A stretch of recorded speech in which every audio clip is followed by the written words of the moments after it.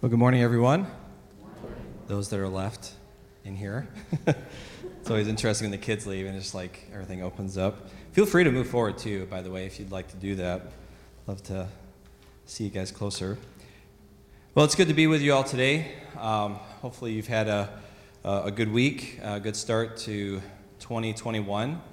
I think, we're all kind of trying to continue to process everything that we see and experience, and it's quite a year here already, to say the least. For those of you, just want to say also just a quick welcome to those who are visiting, as well as those online. It's good to have you. We're going to start a series today called "The Bible Doesn't Say That," but we're going to push that off a week. I was set to go, had my message ready, and then last night. Sometimes the Holy Spirit speaks, and He's always speaking. I guess it's us listening, right, is kind of the question. And sometimes He speaks to your spouse. So last night, I listened to my wife, so you can all give me props for that. So it's always a good thing. Yeah. Prayer does work. It's good. No, me and Leanna were having a conversation. I'd been kind of wrestling with it this week anyway, just with everything that happened at the Capitol in D.C. and just a lot of things. I know that a lot of people, there's just a lot of uncertainties right now. We've been saying that all along with COVID, but it just really seems like it's just kind of like this layer after layer after layer after layer of just, we can't really quite find footing, right? We barely got into 2021, and then you see all the images and just everything going on. And so today, I really want to be your pastor today. I know that, you are a pastor. Now, I really want to be your pastor today. And my heart hurts with people that are hurting. I just between people that I know, people that I am friends with on Facebook, other pastor friends that I have that I've talked to, there's just a lot going on with people. And I think we can come in here, as we say often, and we can kind of just blend in. We kind of come in, we sit, and we leave. But we carry things, don't we? And I really believe that God has put some things on my heart that I really want to share with you today. And I want to just encourage us all today as we just process things, right? I think a lot of us right now are carrying burdens that, we're not really meant to carry. We're carrying things, but it's because we can't, we get one off and then another one's thrown on us. And we're just about to get one off and then another thing happens, right? So it's just really very challenging times we're living.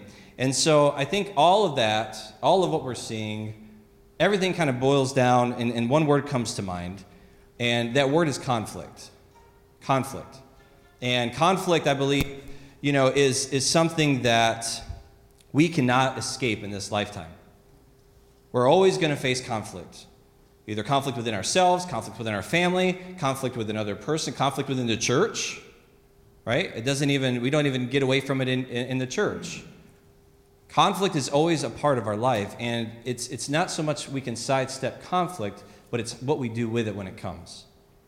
And I truly believe that we are, as a church, not just Long Grove Community Church, but the church as a whole, the church in America especially, I think has been able to kind of move around conflict a little bit at times. Yeah, we have our things in our churches and things like that, but what's happening is we're starting to see kind of a ramping up, a tension beginning.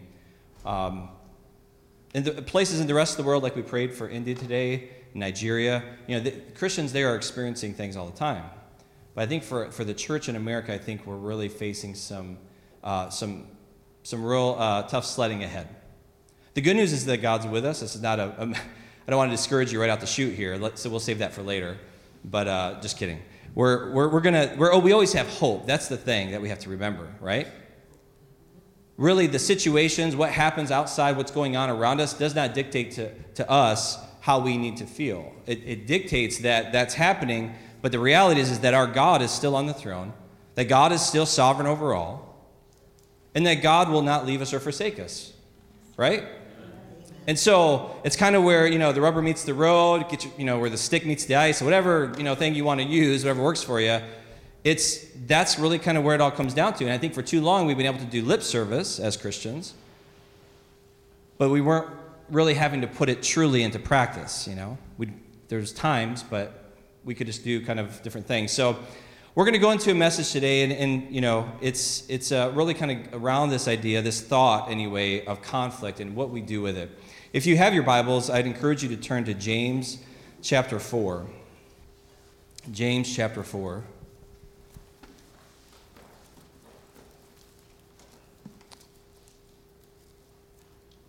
James chapter 4, and I'm going to read verses 1 through 7, and I'll be reading from the ESV, so you can follow along either in your Bible or it'll be on the screens as well. So beginning in verse 1, it says, "What causes quarrels and what causes fights among you? Is it not this, that your passions," or some translations say your cravings or your desires, "are at war within you?" All right, so he's answering this question right out the chute.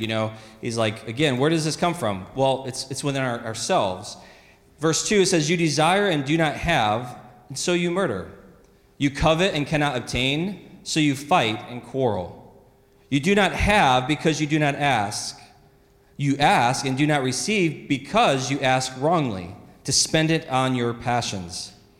You adulterous people. Do you not know that friendship with the world is enmity with God? Therefore, whoever wishes to be a friend of the world makes himself an enemy of God. Or do you suppose it is to no purpose that the Scripture says, 'He yearns jealously over the Spirit that He has made to dwell in us, but He gives more grace'? Therefore, it says, 'God opposes the proud, but gives grace to the humble.'" In verse 7, "Submit yourselves, therefore, to God. Resist the devil, and he will flee from you." Let's pray. Heavenly Father, once again, we just acknowledge your presence here in this place. God, we thank you that your Spirit is here, that your peace is here, that, God, as we've gathered together today, Lord God, we are grateful and we are thankful, as we sung earlier, Lord God, that you are here, you are present in our midst, Father. God, by your Spirit, Lord, that you are even now already meeting your people, meeting their needs, meeting their concerns. But God, I pray, Lord, as we go deeper into your word today, as we share today, Lord God, that you would just speak to our hearts. God, that we would be open, that we would be in a place of humility to receive, Lord, what it is that you have for us today. God, I pray, Lord God, that even the harder things, the challenging things, Lord God, that they would resonate with us today, that they would speak to our hearts, and God, that we would be changed as a result. In Jesus' name, amen. So it's no surprise that we live in a world that is full of conflict.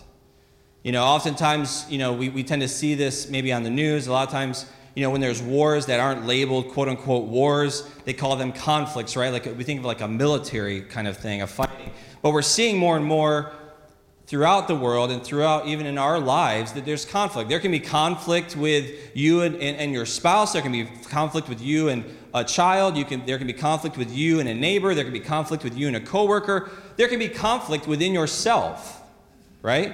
You can be at battle, at war, if you will, because why? We live in a body made of flesh that's sinful, correct? And it's always wanting. It's always wanting its way. And so whenever we choose to live by the Spirit, we choose to live according to the Word of God, we are going to be in a conflict. So if you came here today, and if you're sitting there today and you're feeling like you're going upstream all the time, wherever you're going, whatever scenario you're in, whatever group of people you're in, or when you look online, like, am I the only person that sees this as wrong? You're in good company. You're where you're supposed to be. Meaning we are not, it says, the Scripture says we are in this world but not of it, right? So we are supposed to feel that way in a sense. We're not supposed to fit in. We're supposed to be going upstream. It's not supposed to be easy. And so, again, we live in a world full of conflict. There's no such thing as a life void of conflict.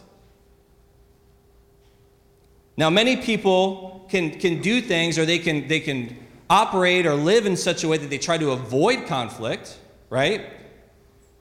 Some people, for example, it was just the holidays, and if you got together with any family, there's all the rules, right? You get together, no politics, no religion, right? Depending on what your family's made up of, if you all agree, then that's fair game. But there are certain places you don't go if you want to enjoy the turkey or enjoy the ham, right? It's just why? That's an avoidance of conflict. We do not want to have, fireworks and battle across the dinner table. We want to just enjoy each other. So we avoid those things. We avoid those hard topics at times. Other people will retreat or go into isolation, either physically or emotionally. Some people, will stay home. They want to avoid everything.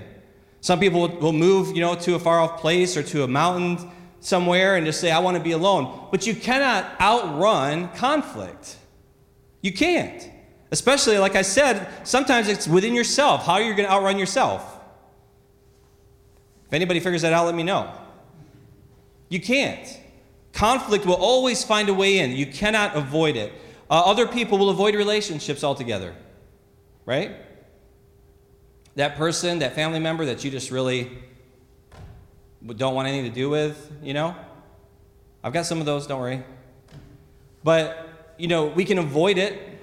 And I'm not saying there's times that you may need to avoid that person, don't get me wrong. But what I'm saying is that you cannot remove conflict altogether from your life just by avoiding relationships. Sometimes God's called you to be in relationship with somebody because that person needs to hear something or that person needs you in their life, even though they may not realize it. Try saying that to the person next time that you have conflict with. So, God's placed me here just for you. You'll realize that at some point. It'll solve everything, I promise. Just kidding. Just make sure you duck after you say it.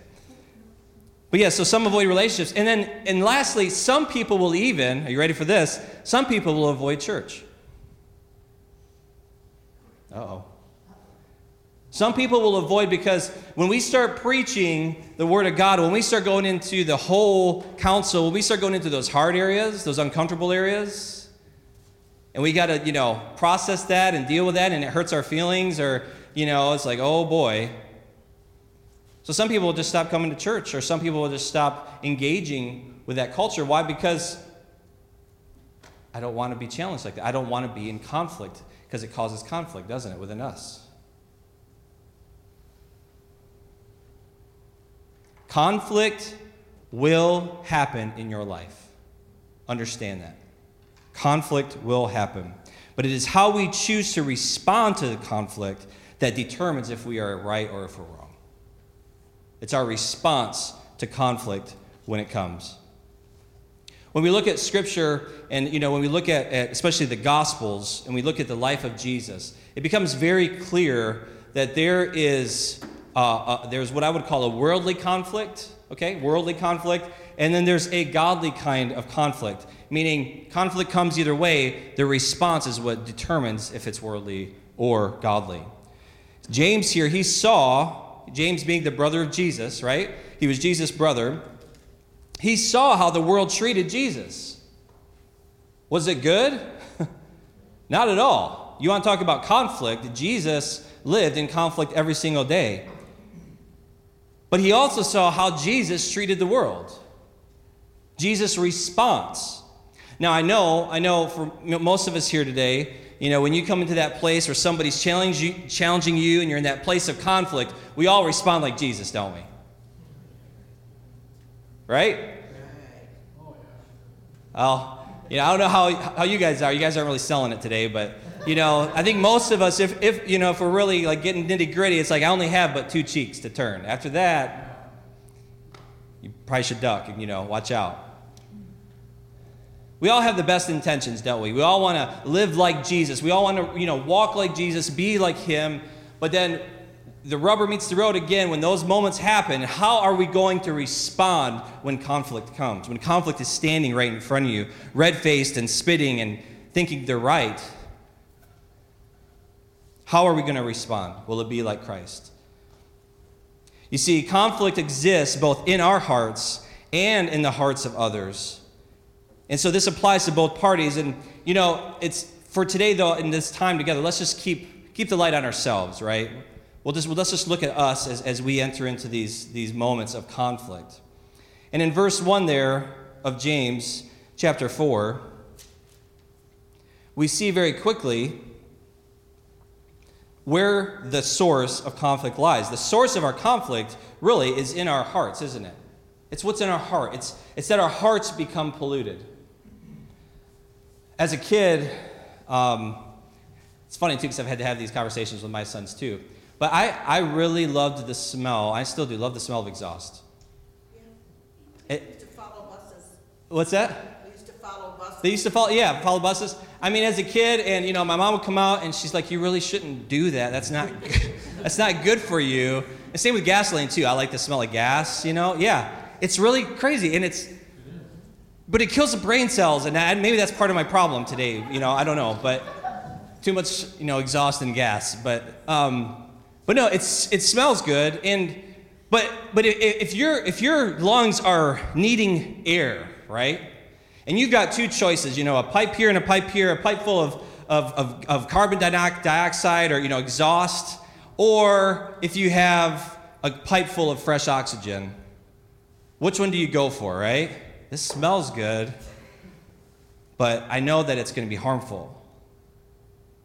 And over here, does pure oxygen really smell? No, it doesn't, does it? But is it good for you? Try holding your breath for the rest of my sermon, and you'll find out very quickly that, yeah, oxygen really does help a lot. So, there's a big difference, and the problem is that in our times that we're living, in our culture right now, we can become so saturated with what's on social media, with what's all around us, that our hearts become polluted very quickly. It's what are we feeding on? We need that, but what is it that we're taking in a lot? Are we getting the fresh oxygen? Are we getting the Word of God? Are we being built up in our spirit and our heart? Or are we pulling in the carbon dioxide, which smells good, but it's harmful to us? And if we take in too much, it'll kill us. And so, again, we look around and we're asking, what's going on in our heart? What's happening, and again, are we becoming saturated and polluted? Again, because oftentimes people on the other side of the issue, if you will, whatever it is that we're dealing with, they're in a conflict and they genuinely believe that they are the ones who are right. And maybe their hearts are polluted, or maybe it's ours. You see, I shared this in the first service, I'm not a debater. I don't like debating. I just don't. I know some of you are. I know. And some of you enjoy it. You love it. God bless you. We need people that can debate. I don't debate. Because I go on Facebook or something, and I have never seen when somebody posts something, and then somebody makes like a comment, the other side of it, and then the person who made the original post are like, "Oh yeah, that makes total sense. I'll take that down, or I'll change my stance." I see people like argue back and forth and back and forth and back and forth, and there is never a time, I've never seen it. If you've seen it, let me know. But if there's never a time where they're like, "Oh yeah, you're right. I'm a moron. I just didn't see it like that. Thanks for helping me." You never see that, do you? Because what happens is in the middle of that, at some point, even if you're kind of scratching that surface, even if you're getting in there a little bit, defense comes up. Pride comes up, right? Because I'm not going to be wrong. Now, especially because you've got, all 10 of your Facebook friends watching what's being said. I can't look like that in front of people. So I'm going to be right. Even if you're thinking for a minute, like, oh, they may be right. And so, again, pride creeps in, and it comes down to more of us being right than anything else, right? So, again, this idea of understanding and seeing what that person's saying, understanding where they're at, are they being conflicted in their lives, in their heart? But understanding, too, that when conflict comes, what is our response going to be? And if we are not constantly coming back to the Word of God, and listen to me on this, if we're not constantly coming back to the Word of God, rather than any political party, any person, okay, anything. Can I just say this? I don't think Jesus, if he was on earth today, would be Republican or Democrat. Amen. Do you know why? Those are man-made systems. Neither party is perfect. I stand back and I laugh at times because it's like, well, when this party's winning, all is going to be well. When this party's in control, it's all going to be perfect now, The reality is it's a world system. It is broken. It is filled with godless men and women, with people that are not of Christ. It's going to fail. Understand that. And it comes back to this thought. It comes back to this question of where, or should I say, who is your hope in today? If the answer is anything other than Jesus Christ alone, you are going to walk into failure, and you're going to walk into disappointment, and it's going to be a hard time for you. Now, we have to live in this world. We have to engage in our society, in our culture. We do that. We're not going to live in a cocoon, right? And it's challenging. And we can lean this way or that way on some things. But my concern and the message that's on my heart today is we cannot let those things come into the church today. This says what it says. And I will say it, I know, he's like, man, he says this all the time. If we're going to die on a hill, we're going to die on this hill right here. Bottom line. That's it. And again, I know things are a little tense right now. Well, Pastor, no, we're good. No. What if I say Donald Trump? What if I say Joe Biden? How are you feeling right now? Right? If I say coronavirus, if I say masks or no masks, if I say, we can go down the line, right? All the things this past year, not just the current year we're in 2021, but over this past 2020 as well. We have so many opportunities to be divided as a church. And again, I'm not saying that we can't have different views on some things. I'm not saying that we can't even have discussions. But so help me, we need to land back here. This is what it's all about. Do you understand? And let us not get sidetracked. Let us not get caught up in the things of this world. Let us not let our hearts become polluted and let worldly things kind of rise up and take precedence over the Word of God. You see, James is showing us that the source of our conflict is really rooted in worldly cravings or passions that are at war within us. Maybe I say never are we completely right on something. Unless it's here, right? Because when we get into, a discussion, I call it lightly, but more of a debate or into something, if we're not careful and we're not staying on track or online, we can just start to kind of put our own things in there. And so we have to be very aware of what's going on in us. And James, in chapter 4, verses 1 through 3, we can kind of break these down a little bit, and I want to just kind of touch on each one just briefly. Again, we talk about these things, these inner cravings, this selfishness or rebellion, right? We're all selfish. We are. We learn to not be selfish. I always say, look at a child. Look at, that moment when they're sitting in a group. You put about 5 little kids in a circle and you put one toy in the middle. Watch what happens. Are they going to be like, oh, no, you play with it first. You take your time. I'll sit and wait patiently. They're not going to do that. It's going to be like WWE, like off the top rope, like give me that toy, whatever it is. We're selfish by nature. And we spend our whole lives trying to just combat against that, aren't we? Because we want what we want. We want it our way right now. I always say, I love in the summertime, I love air conditioning. Give me air conditioning. I don't like any beads of sweat rolling anywhere. And I like it that way. I like in the winter, I like it to be warm. I don't want to be cold. We could turn the heat off and pretty soon we're all like, okay, I'm a little uncomfortable. It's just our nature. We are selfish beings. In verse 2 there, it goes into murder and coveting. It says, you desire and do not have, so you murder.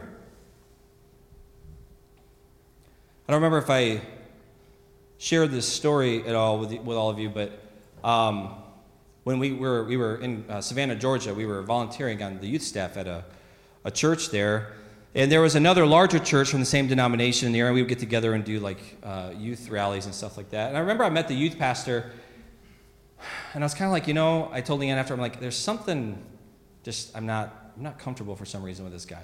He was had been in the military as well, and it just, there was something in my spirit. You ever had that happen before? Like, you can't quite put your finger on it. There's nothing like glaring, but it's just something. Anyway, long story short, let me just kind of boil it down. Come to find out, he ended up murdering his wife. Okay? It was like the biggest shock ever. We knew these people, and he had buried her body out on the military installation. And they said later, if he hadn't turned himself in and confessed to it and showed them, they would have never found the body. And I know I think he had like one kid. There was a son, a teenage son. And, it's like, what brings a person to that place? I mean, what is it that carries somebody to that place of doing that? And then come to find out, it came up, more and more. There was an inappropriate relationship with a girl in the youth group. He had solicited, sex from an undercover cop, all this kind of stuff. But the problem was he was the one that was in charge of the background checks at the church. So it was the perfect little kind of scenario. But his heart began to become saturated, didn't it, with the things of this world? Even though he wore the title of youth pastor and he was there, on whatever services that he was doing, and he was not living it. His heart began to become saturated, and it all escalated to that point.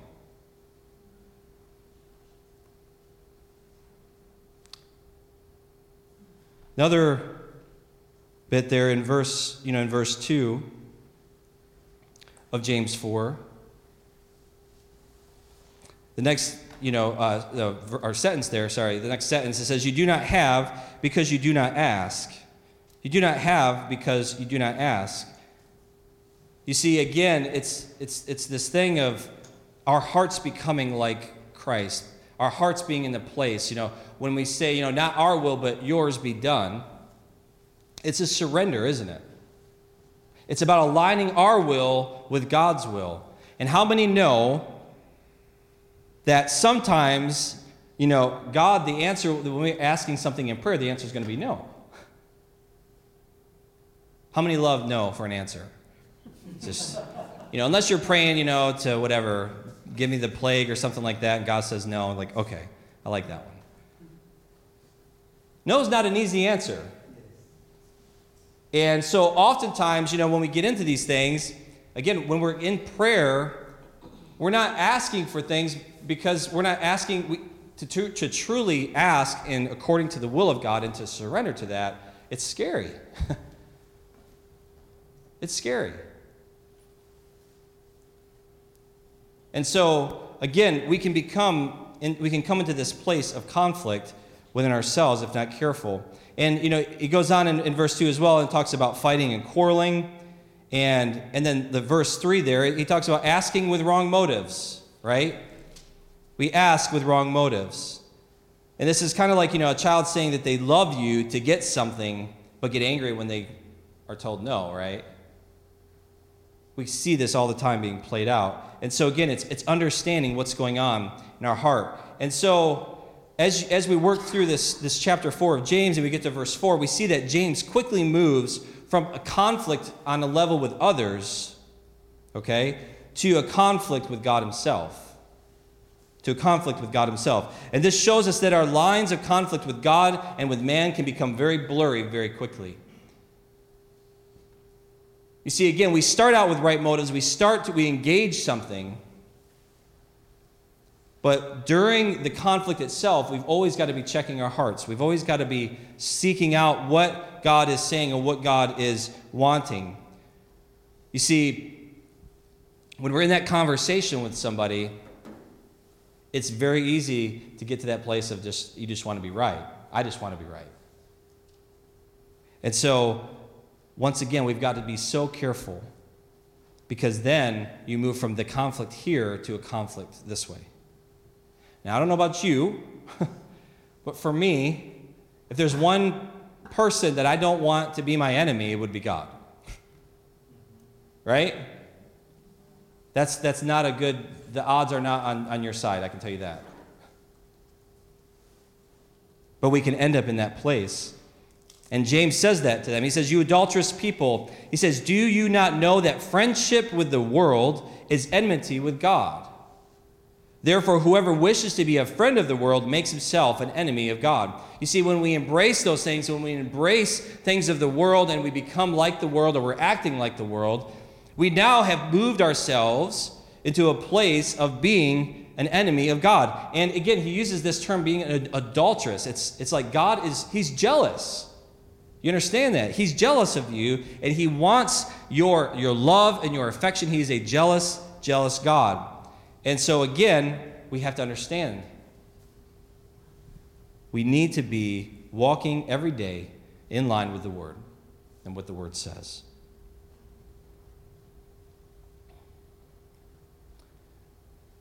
You see, God himself is in conflict with the world system. God himself is in conflict with the world's system. You see, world, it's really referring to, again, man's systems, the things that we come up with, that's political parties, it's whatever it is, whatever flavor you want to do, whatever you want to, if it's a person, if it's anything other than God, God is in conflict with that. And that's bottom line. Don't ever think otherwise. God is opposed to the fallen and idolatrous world. He constantly is using things that make no sense to the world, right?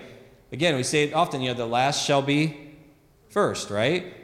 The weak will be strong.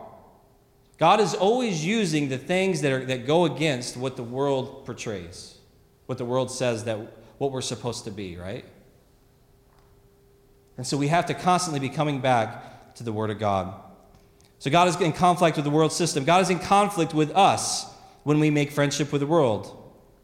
We are to love God alone and not the things of this world. But sometimes we can do this without even being aware. Sometimes we can get caught up in the things of this world. And especially now, the day and age that we're living, right? We sit there, and whether it's through social media, whether it's through our relationships with people, whether it's through what we're watching on TV, there's so much noise that can come just crashing in any moment, right?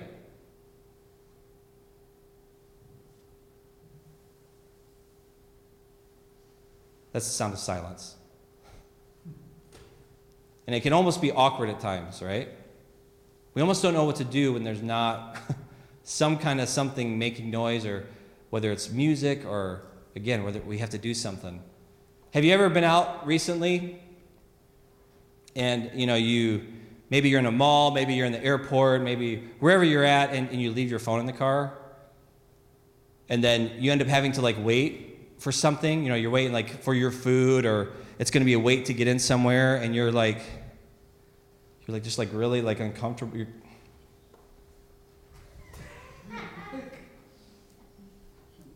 And you don't want to look at people because they're all looking at their phones, right? And you're the one out, and you just don't know what to do. Have you tried it sometime? If you haven't tried it, it's really fun. Make sure you let me know when you do it so I can make sure I get video of it. Because we are so in tune, aren't we? We're so in tune right here. We've got to have this stimulus. Now I know most of you all you're reading your Bible app, right, when you're out like that. Yeah?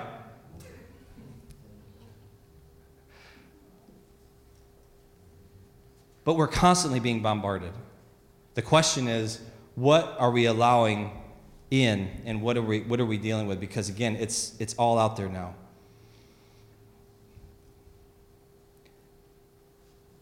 God is jealous for our affections. In Exodus 34:14, it says, "You are never to bow to another god, because Yahweh, being jealous by nature, is a jealous God." Again, it can be a thing, it can be a person, it can even be good. It could be a spouse, it could be, a child. That's another whole sermon all by itself. We live in a day and age where we do all these things because we have to for our kids.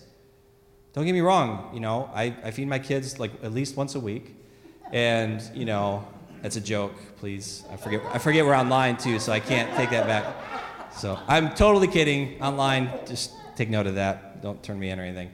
We feed them 3 times a week. But anyway, no. I see parents that are worshiping their kids. Let me just get down to it, okay? Who worship their kids. You know, they got them involved in like 22 sports. They got them playing like 72 instruments, and they got to have lessons, and they've got to be the best at all of it. But what is it? What are you serving? You know, there's nothing wrong, again, with taking care of your kids and getting them involved in stuff. But just, it can creep in if you're not careful. It can be a spouse. It could be, again, if you are putting anything above God, and we won't say it with our mouth, but the way we live our lives tells you really quick on what you're serving and what you're worshiping and what you're not. And so we've always got to be so careful because God is jealous and he wants our affection. And so verse 7 there, therefore submit to God, but resist the devil, and he will flee from you. Charles Spurgeon, he said once, lay aside that fighting spirit, that effort to pull others down so as to raise yourself up and bow before God. Yield yourself wholly to his blessed will. This is the way of peace and the way of joy too. You see, when we look at Jesus and when he was led out into the wilderness, right? And Satan is sitting there tempting him. Could Jesus he could have responded, couldn't he? He could have done anything he wanted to. He could have said, you know what, I will call a legion of angels down right now. He could have done anything. All power was given to him. But what did he respond to Satan with? What did he do? He responded with the word of God, right?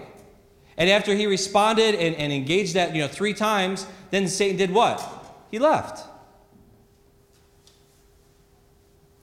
So it's looking at the life of Christ, looking at the life of Jesus, and his response to conflict. You know, we say all the time, Satan's been, attacking me and this and that. Listen, I doubt very highly that Satan himself has entered your room and, you're on that radar. I mean, it's probably very minute spiritually, right? Here Jesus is facing literally Satan himself. And what did he do? He resisted. And he fled. How did he respond? He responded in a way that's very different than probably how you or I would respond, right? It's how we respond. Let's move forward to when Jesus is being arrested in the garden. And when the soldiers come, what did Peter do? Hey, pull that sword out and let's go for it. And he chopped the guy's ear off. And I'm pretty sure Peter probably missed, right? I mean, he was probably trying to do, I don't think he's like, I'm just going to shave his ear off. He was probably taking a swing and, fortunately, just the ear got caught. And what did Jesus do? Kind of, you drop this, and he put the guy's ear back on, right? Because that wasn't what God's will was. What was God's will at that time? Was Jesus supposed to be arrested? You know the answer. Now, I want you just to sit there for 1 second. So God's will was for Jesus to be arrested. God's will was for Jesus to be beaten. God's will led Jesus all the way to being crucified on a cross. Was God's will. Was Jesus okay with that? It's a trick question. Yes, he was. What do we see just before he was arrested?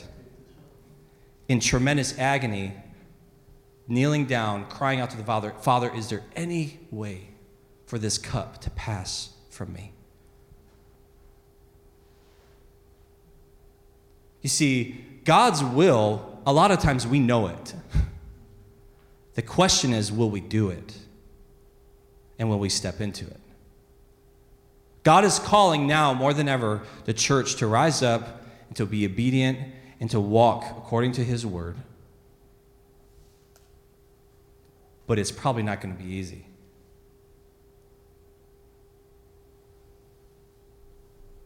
And I say that today in light of everything that's happened, of what we saw at the Capitol, and just, where things may be headed in the future.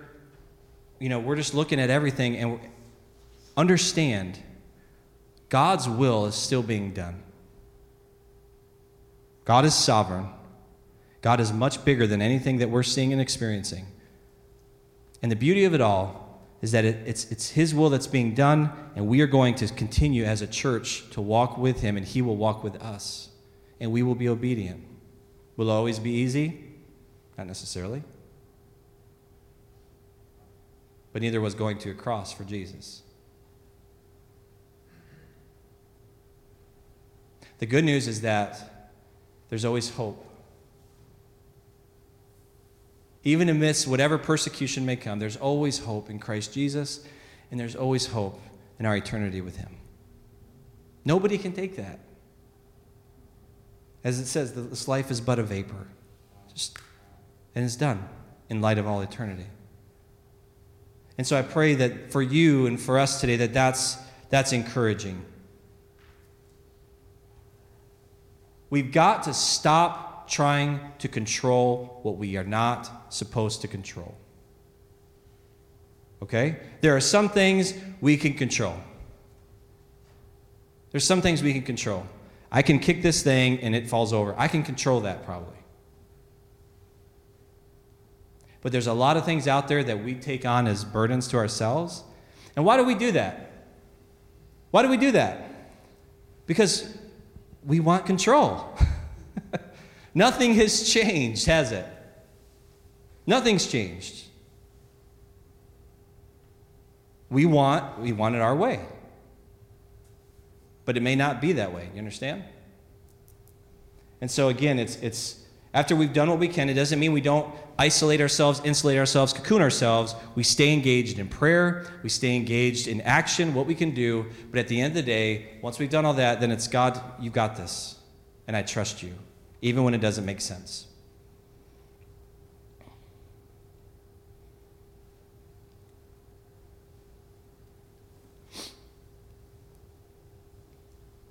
You see, again, we have this conflict with people, and we have conflict with God, but I think too often we can confuse to whom we are supposed to be submitting to and resisting, right? The things to recognize what God's plan is, what God's doing. That's what life is all about. Let me give you just a little nugget here. It's about discernment. When things come, rather than an initial or immediate boom, we react. It's about pausing. Remember back when it was nice and warm outside, and we were outside, we were going through like Psalms and things, and we were talking about this pause, this wait for a minute, right? But it's the posture with an expectation, right? Anticipation. But we do so, we're ready to move, but we always pause. It's just like, if you think of a huge military ready to move, they're not going to do anything until they know they get word from the commander, right? We need the same thing. We need, God, what do you want me to do here? Before I dive in and chop somebody's ear off, before I dive in and make a mess of something, Lord, help me to discern what you are doing and what you want me to do in this moment. We need to learn to pause, church. We need to learn to seek God's will and then take action. Here in a moment, we're going to move into a time of prayer, as Pastor Tony said, that I just want us to take. I feel like we need to do that. And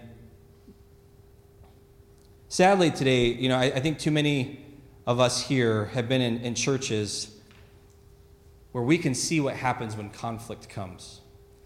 And my concern right now, my prayer and what I'm praying for all of you is that what is happening in the world, what is happening in our country, but even what's happening in the world, does not creep into the church. We are brothers and sisters in Christ. Can we disagree? We sure can. But do we love each other regardless? We sure do. And we must stay in community. We must stay engaged. We must stay in the Word. Right? We must stay in the Word of God. And I promise you, I've said it, and I will continue to say it. I commit to you that we will always side here. This will be the bottom line. And even if it's hard, and even if it goes against what the world's saying, we're still going to adhere to this. And I don't know if you got what Pastor Tony said earlier about, the Bible app maybe not being on your phone. That could happen. There's a great censoring beginning.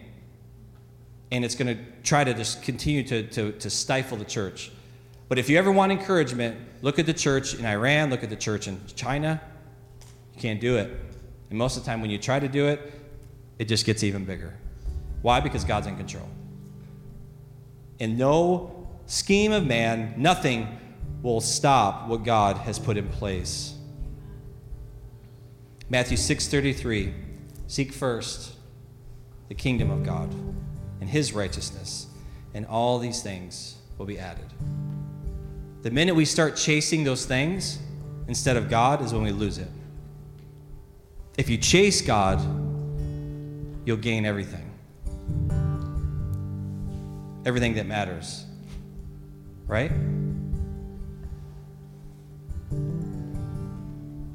I was reading and came across an article, and it was done really well. I didn't have in my notes here who wrote it, but gentleman, he wrote this article, and he wrote this prayer. It's a prayer of lament, repentance, and hope. And I thought, wow, we were just talking about, right? Was it last week? The resolutions, right? But part of that was what? Repentance, right? And so today we're going to just move through a time of prayer as a church, as a body here. And what we're going to do is we're going to pray Scripture. And I totally echo what Pastor Tony's been saying the past few weeks and today about, when you don't know what to pray, or whenever there's a chance, I'll just put it this way, whenever there's a chance that you can kind of lean one way or another on something, pray Scripture. Because then your selfishness can't creep in, and you just stay where it should be. And so we find this in 1 Peter, and you're welcome to turn there if you'd like, and we're going to take some verses from chapter 2. And what I'm going to do is I'm going to read just a verse, and then I'm going to pause for a moment. And I want you just to kind of ponder what that verse is, and they'll be on the screen. And just pray. As that verse speaks to you, I want you to pray right where you are, just for a few moments. And then I'll pray a prayer from that verse, and then we'll move to the next one. And we're just going to do this like 2 or 3 verses here, or maybe 4. So 1 Peter chapter 2 and verse 1. It says, "Rid yourselves of all malice and all deceit, hypocrisy, envy, and slander of every kind." I want you to just take a few moments and just pray from that scripture to God.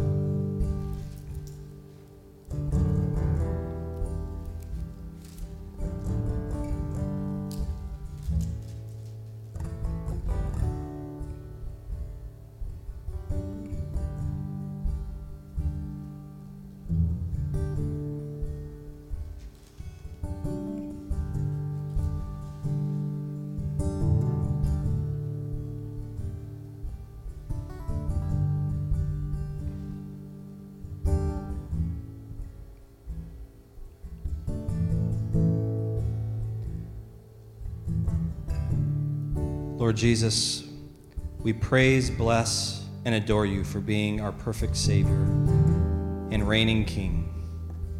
You are our peace, and you have called us to a life of peacemaking and neighbor loving. We're not to be passive, but passionately yours, serving you with thoughts, words, and actions becoming the gospel. In these coming hours, days, and months, fill our hearts with your grace and spirit, that we might rid ourselves of our unbelief, malice, and sin. Amen. Continuing on in chapter 2 and verse 9 of 1 Peter, it says, "You are a chosen people, a royal priesthood, a holy nation, God's special possession, that you may declare the praises of him who called you out of darkness into his wonderful light." Let's pray.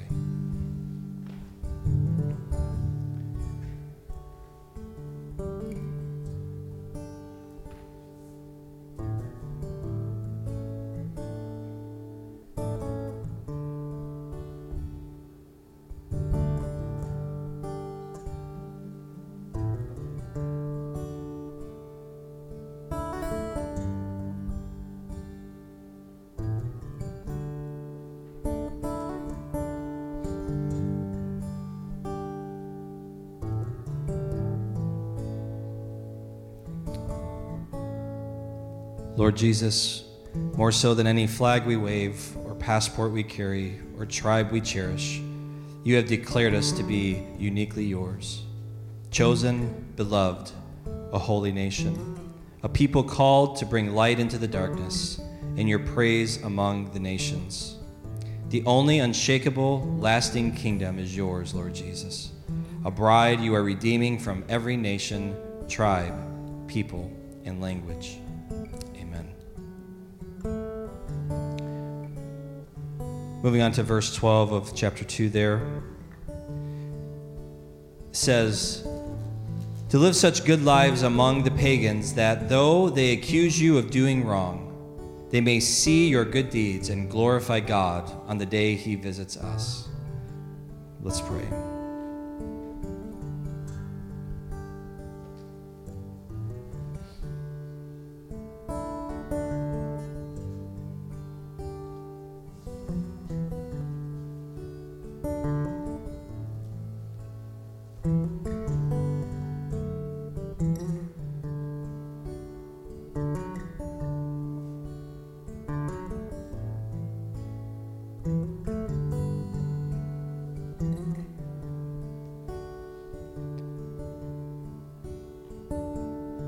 Lord Jesus, free us in these coming days to live good lives, godly lives among our neighbors.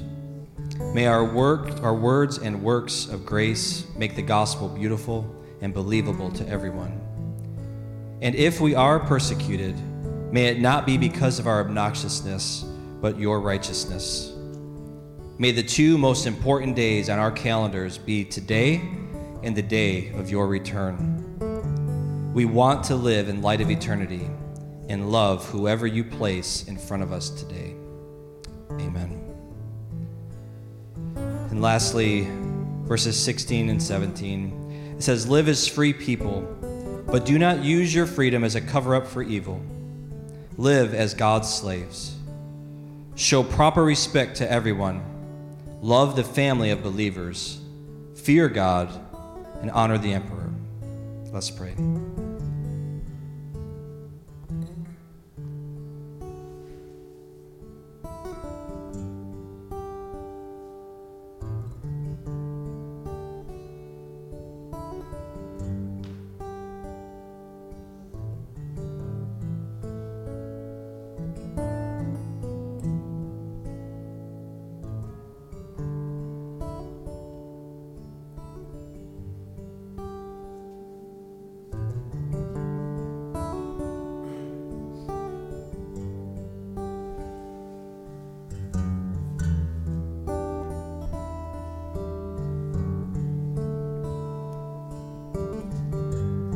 Lord Jesus, thank you for setting us free from sin, death, and judgment.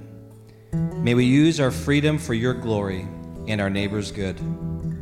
Show us how to live respectfully, faithfully, and expectantly until the day you return to finish making all things new. So we pray in your most loving and glorious name. Amen. Amen. Would you stand? Let me pray for us. Heavenly Father, we just thank you, Lord, for this message today. I thank you for challenging us, Lord, to pause, to search our hearts, Lord. Lord God, I pray that today you would just show us by your Spirit, Lord, anything in us, Lord, that is selfish, that is for gain, anything that we're doing or pursuing. God, I pray that you would just continue, Lord, to call us, Lord, to be followers of you, to be followers of Jesus. Lord God, when things become difficult, when things become challenging, when there's times of uncertainty, that's really, Lord, when your church, it becomes very clear, Lord God, that we have a mission, that we have a calling on our lives to be a light to the world around us.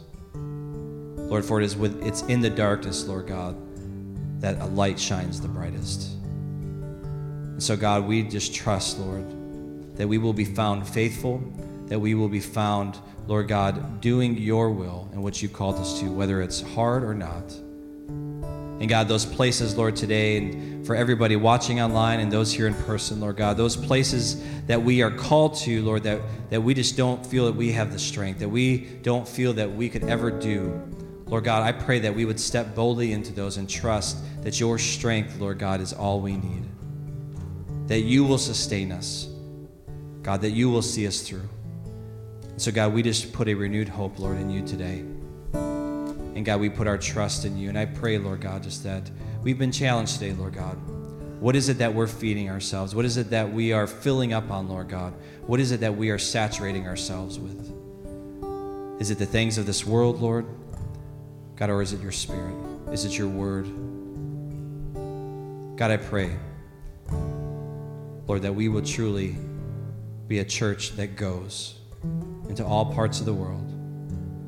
And God, we will meet people where they're at and meet them in their need. Thank you, Lord, for today and for this message. In Jesus' name, amen.